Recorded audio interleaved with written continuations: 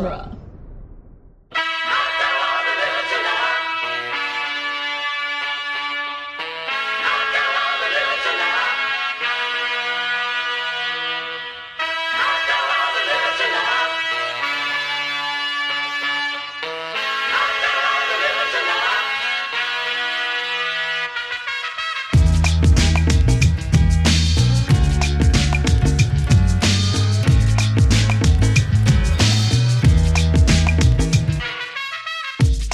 Welcome back to the Cornetto Minute, the daily podcast where we crawl our way to the bitter end of the world's end, 1 minute at a time. I'm Scott Corelli. I'm Nick Jimenez.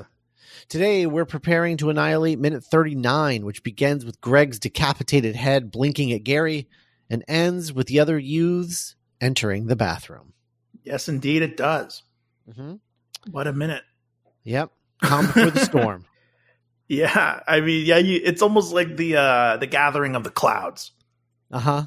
I love how his little headphones didn't move or come off. He really is like an action figure. Yeah, I mean, I think the headphones don't move because they're not real. Like, he doesn't actually listen to anything on them, you know? Yeah. Like, they're just, like, attached to his neck. And that's just part of his, yeah. It just further kind of goes to show that, like, they're not real.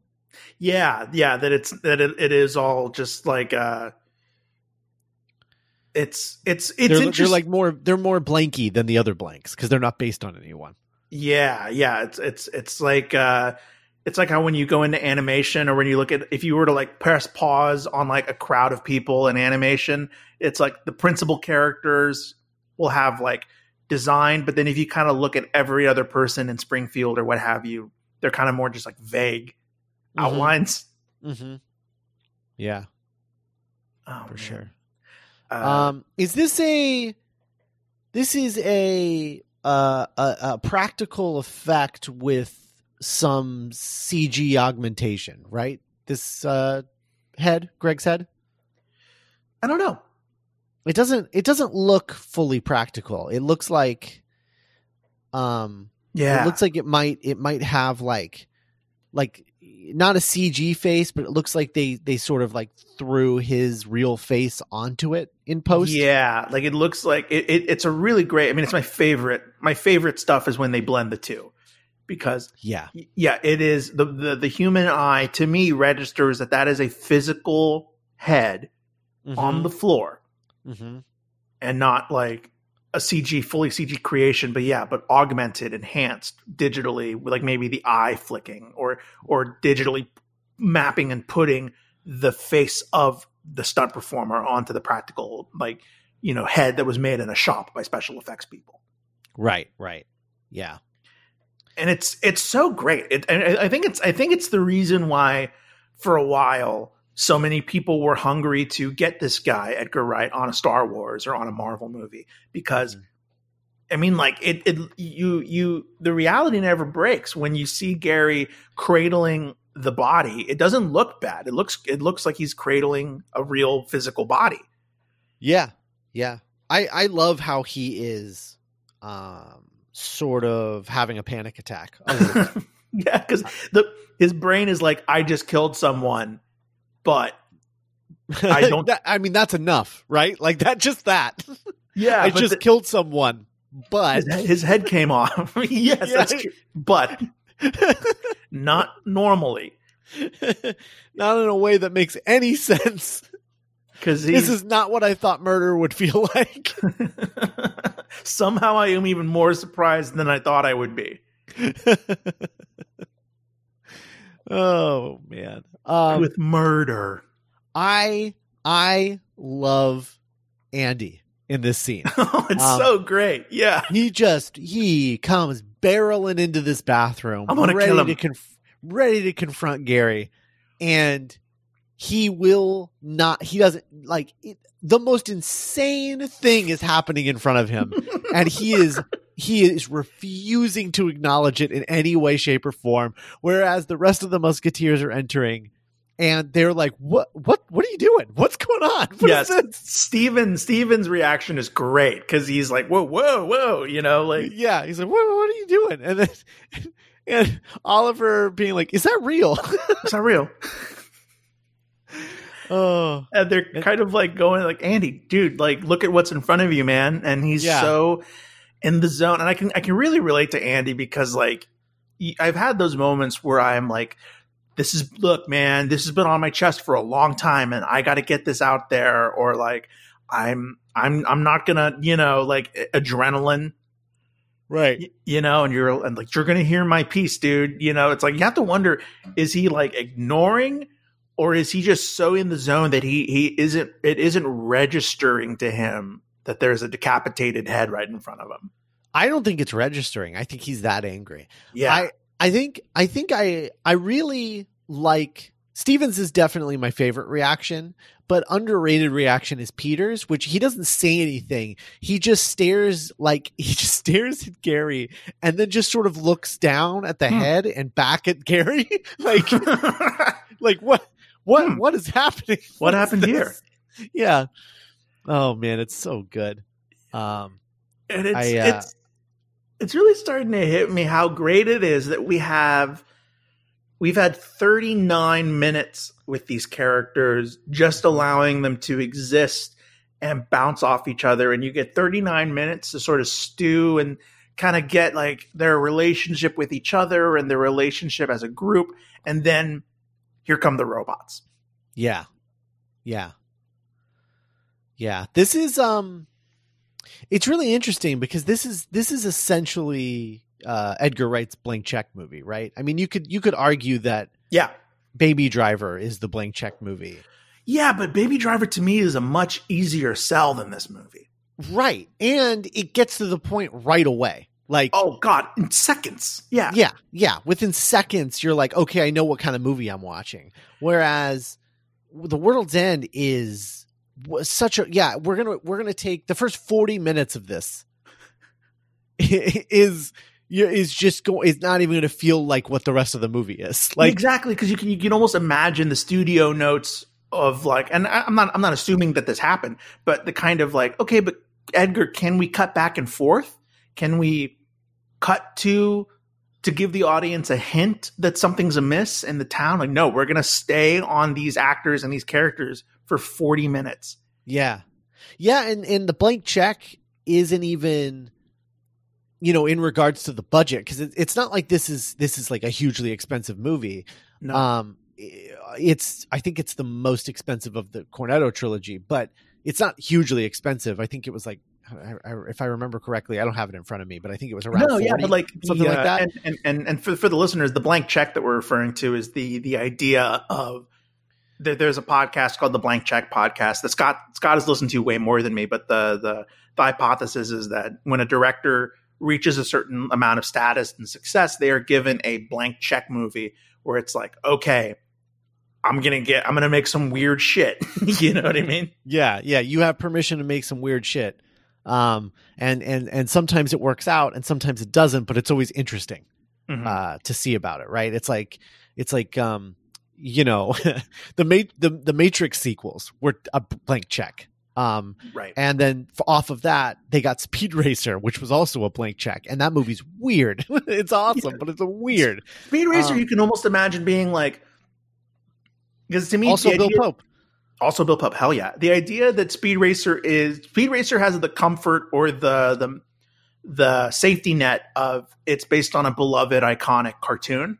Right. So it's like, oh, well, yeah, those trailers look weird, but everyone knows the theme song. Everyone knows the Mach 5. So cool. But like the Matrix and Jupiter Ascending are like, what the fuck am I looking at? Like, what do you Right.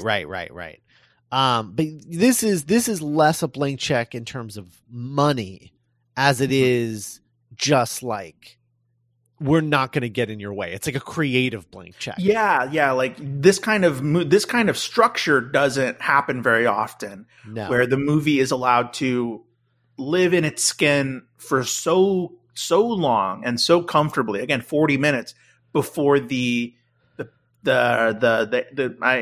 quote good stuff starts happening. Right. And that we're not even going to really market that stuff because like none of the fights were in the trailers. Mm-hmm. Mm-hmm. There was because like the biggest comparison I can think of in terms of like a creative blank check versus a financial one, right? So it's like Inception is a financial blank check. That's That's Warner Brothers being like, do whatever you want. We don't care how expensive it is. Make whatever you want as long as you come back and do another Batman movie on the other side. Right. And it just so happened that Inception was also a big hit. So it worked out. But creative blank check. The only other one that I can think of is like the Sam Raimi movie. Drag Me to Hell. Drag Me to Hell. Right. Yeah. Drag Me to Hell is the only other like sort of creative blank check I can think of. And I don't even know if that qualifies because isn't it PG-13? It's PG-13 and it was also like, so it was supposed to be like a teen horror, get them on the first weekend movie. Right. Like, all the teens will come and see the hot new fun horror movie, get in, get out. And right. That ended up not happening, unfortunately. I think the movie like really underperformed. Yeah. Which is baffling to me. It's not to me. People have issues with horror and comedy for some reason. They people have issues with that. It's about expectations. It's like it's why so many people call Cabin in the Woods dumb. And it's like, oh, you went in thinking it was a horror movie and you got a comedy and you were baffled by that, and it's like you didn't go in with the right mindset. And so, then you're like, oh, this is a bad horror movie. It's like, oh, wait, it's not a horror movie. It's a comedy. Like, man, I love Alison Lohman in that movie, but I would love to visit the alternate universe where schedules worked out differently and Ellen Page got to be in that. Yeah. Well, especially considering like Lohman just like stopped acting after that movie. Yeah. It's a real bummer. Yeah. Yeah. So anyway, but yeah, this is definitely a sort of creative blank check movie because I guess the other comparison maybe is Wes Anderson has gotten a few of those. Definitely, I think Funny People to me is kind of a creative blank check in that movie. Yeah, like because like the movie always zags where it would zig, where it's like he has cancer, but it's not going to be a feel good inspirational movie. Yeah, but it is, but not in the way that you think it's going to be, and it's also going to be like really long. Right. God, that movie's long. It's so long. It's like, it's like, I think it's almost like 2.5 hours. Yeah, it is. I love people. I haven't watched it in a while, but yeah, it's fascinating that we got to spend so much time with those characters before this happens. Mm-hmm. And I think for a lot of people, if you look at, Shaun of the Dead, I think the zombies show up within the first, 25 minutes, 20 minutes, yeah. 25 minutes. That movie's not even 2 hours long. No. Yeah. I think it's something like 20 minutes, if I remember correctly. Mm-hmm. And Hot Fuzz, you get to the point in Hot Fuzz within 10 minutes.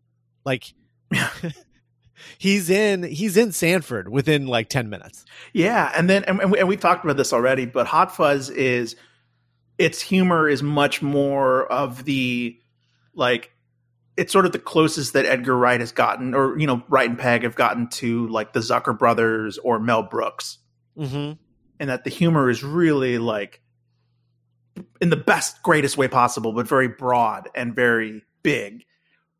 Whereas the humor in this movie is much more subtle and like turns of phrases and like wordplay. Mm-hmm. Right. Like people are throwing filing cabinets in Hot Fuzz. Trash bins. Fuck off. Yeah, it's I don't know. It's crazy. It's such a fascinating movie to exist. Yeah. I don't think it could have happened in America. Yeah, probably not.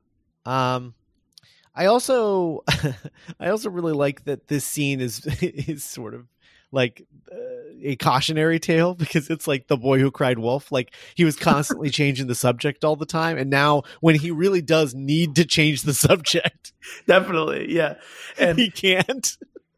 Yeah, like if Steven or Oman or Peter were found cradling a decapitated. Oh God! Imagine if it was Peter. Oh, I didn't mean to. Oh God, I can't wait to see Peter fight. Yeah, I don't know that he ever like really does. Like brawls down. No, not until like he dies, essentially. he would be the he would be the cleric. Yeah, for sure. Yeah, he always runs away from the fight. As we'll see later in the week. I'm going to assume that the headless body is also Greg, the stunt performer.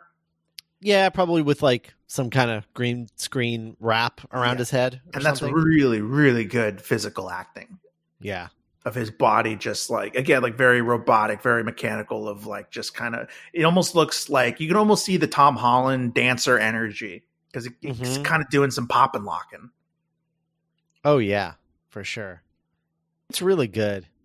I really love all of that, like of him just getting sort of situated, because what I like about it too is he's getting the body is getting situated, but it's also it's like, because there's no head, it's like you're trying to figure out like what would it be like to stand up without a head, right? You can't see what you're doing, so you kind of have to feel out where you are and what's happening, and it would be disorienting because you can see, but you're seeing like from a third party because your head is on the floor. Yeah.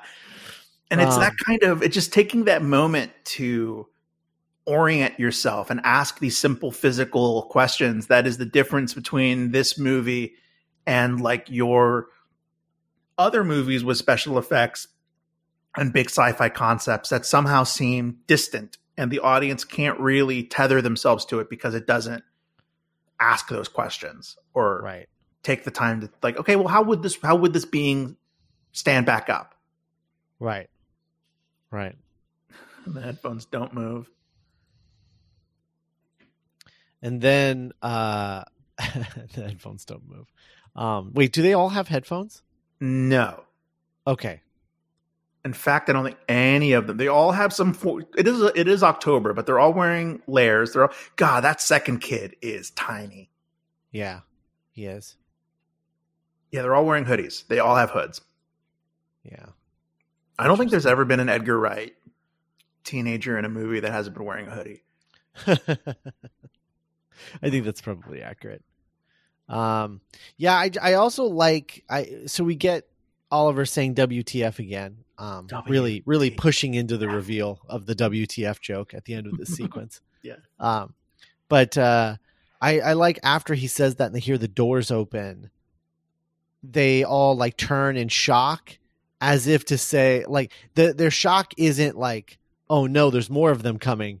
It's more of just like, oh no, someone's going to catch us. Someone's going to see this. We don't even know what to say. Yeah. So in a way, actually, them coming in, it being more of them is probably a relief, honestly. Because it's like, yeah. As opposed to like, oh, what's going on here?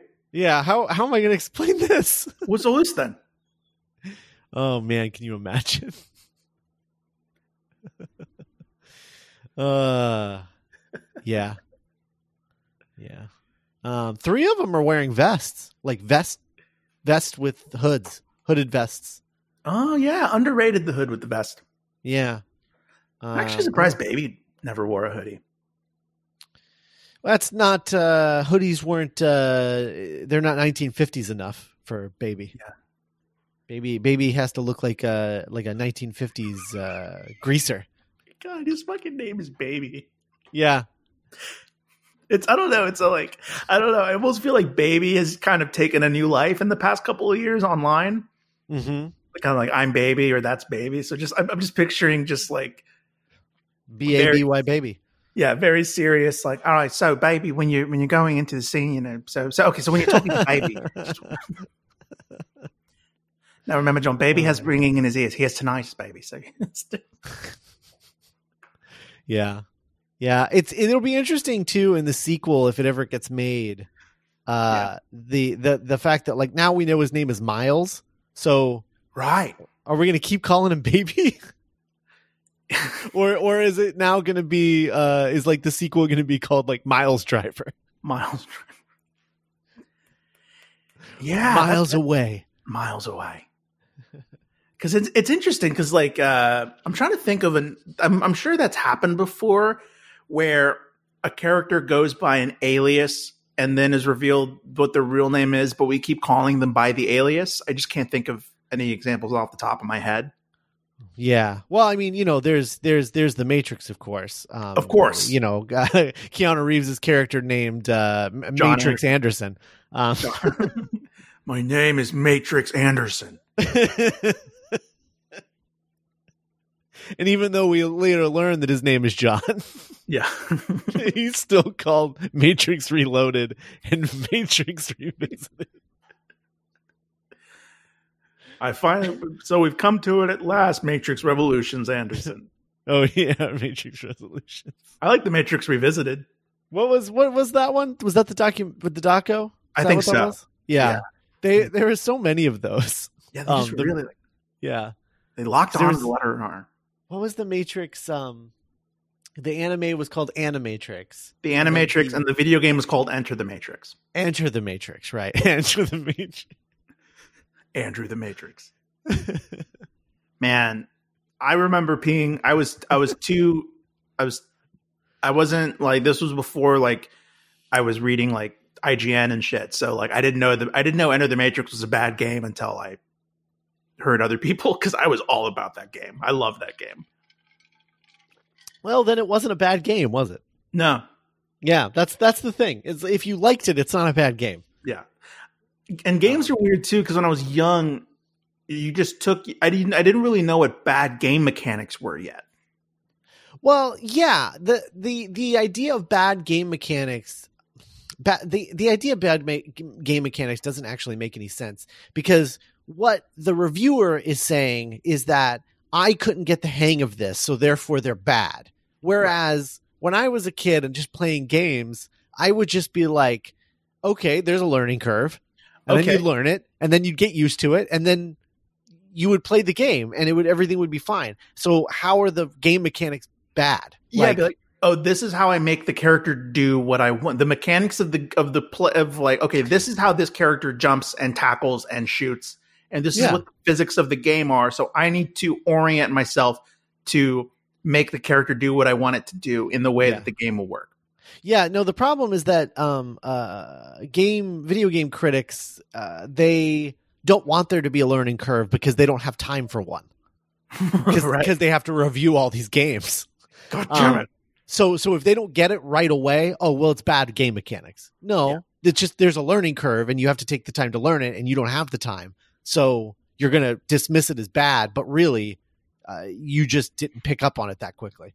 Yeah. I don't know. And it's also... I don't play enough games to really like Kingdom Hearts 3. I had a grand old time playing that game. I know. Yeah, you were there. Yeah, I bought it, and then I didn't really play it. You just played it. You kind of bought it for me in a way. Yeah, I kind of did. Like, well, Nick will enjoy it. Yeah. I played the opening, and I was like, this is a lot for me. I'm not into this. But I'm gonna keep it until Nick finishes it, and then I'll sell it.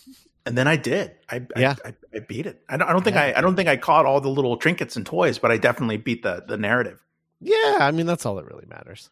I'm surprised, if this movie had like made $100 million, if this had gotten like Baby Driver money, it would have been cool to see like a Teenage Mutant Ninja Turtle style like brawler. Oh yeah, like the Scott Pilgrim game. Definitely. Yeah, that would have been so awesome. A World's End like arcade game, because it's so perfect. Because you would just go pub by pub. Yeah, you just go each level would be one of the pubs, and you would get to it'd be one of those arcade cabinets with like 5 sections on it, and you get to pick a character. Peter. Yeah. Oh man, and then you get like chiptune covers of all the needle drops. Oh, God, that would be good. That'd be really good. Yeah. Oh, I want to play that right now. Can that exist? Can someone make that? I think we would. I think if we don't, no one will, unfortunately. Yeah, I think that's probably true. That's more than fair, I think. Oh man. All right. Well, I think that's all we got for this minute. Yeah. Thanks for listening, everyone. Go check out the other podcasts at duelinggenre.com. Lots of other ones. Go check out the live read of Nick and I's original screenplay that we did on YouTube. We've gotten some really great feedback from it so far. I'm really proud of it. Yeah. You can find that at youtube.com/duelinggenre. And you can check out all of our other podcasts. Geek by Night is sort of being re-released in a new format. The first season's being re-released in as we sort of count down to the release of season 2 this fall. So be on the look for that. If you haven't checked out Geek by Night, give it a shot. I think it's a good show. Yeah. It's been revisiting all of it week by week and listening to it. I'm like, oh wow, we really did a cool thing. Everyone really came together on this. Yeah. Do you like the new edit?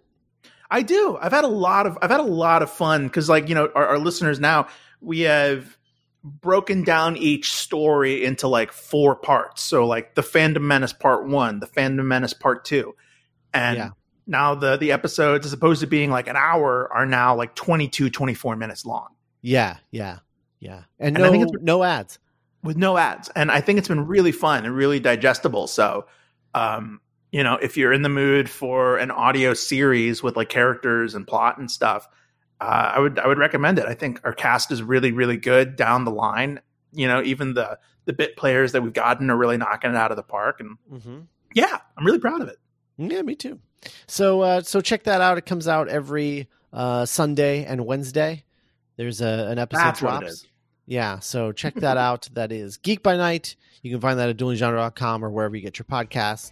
And we will be back.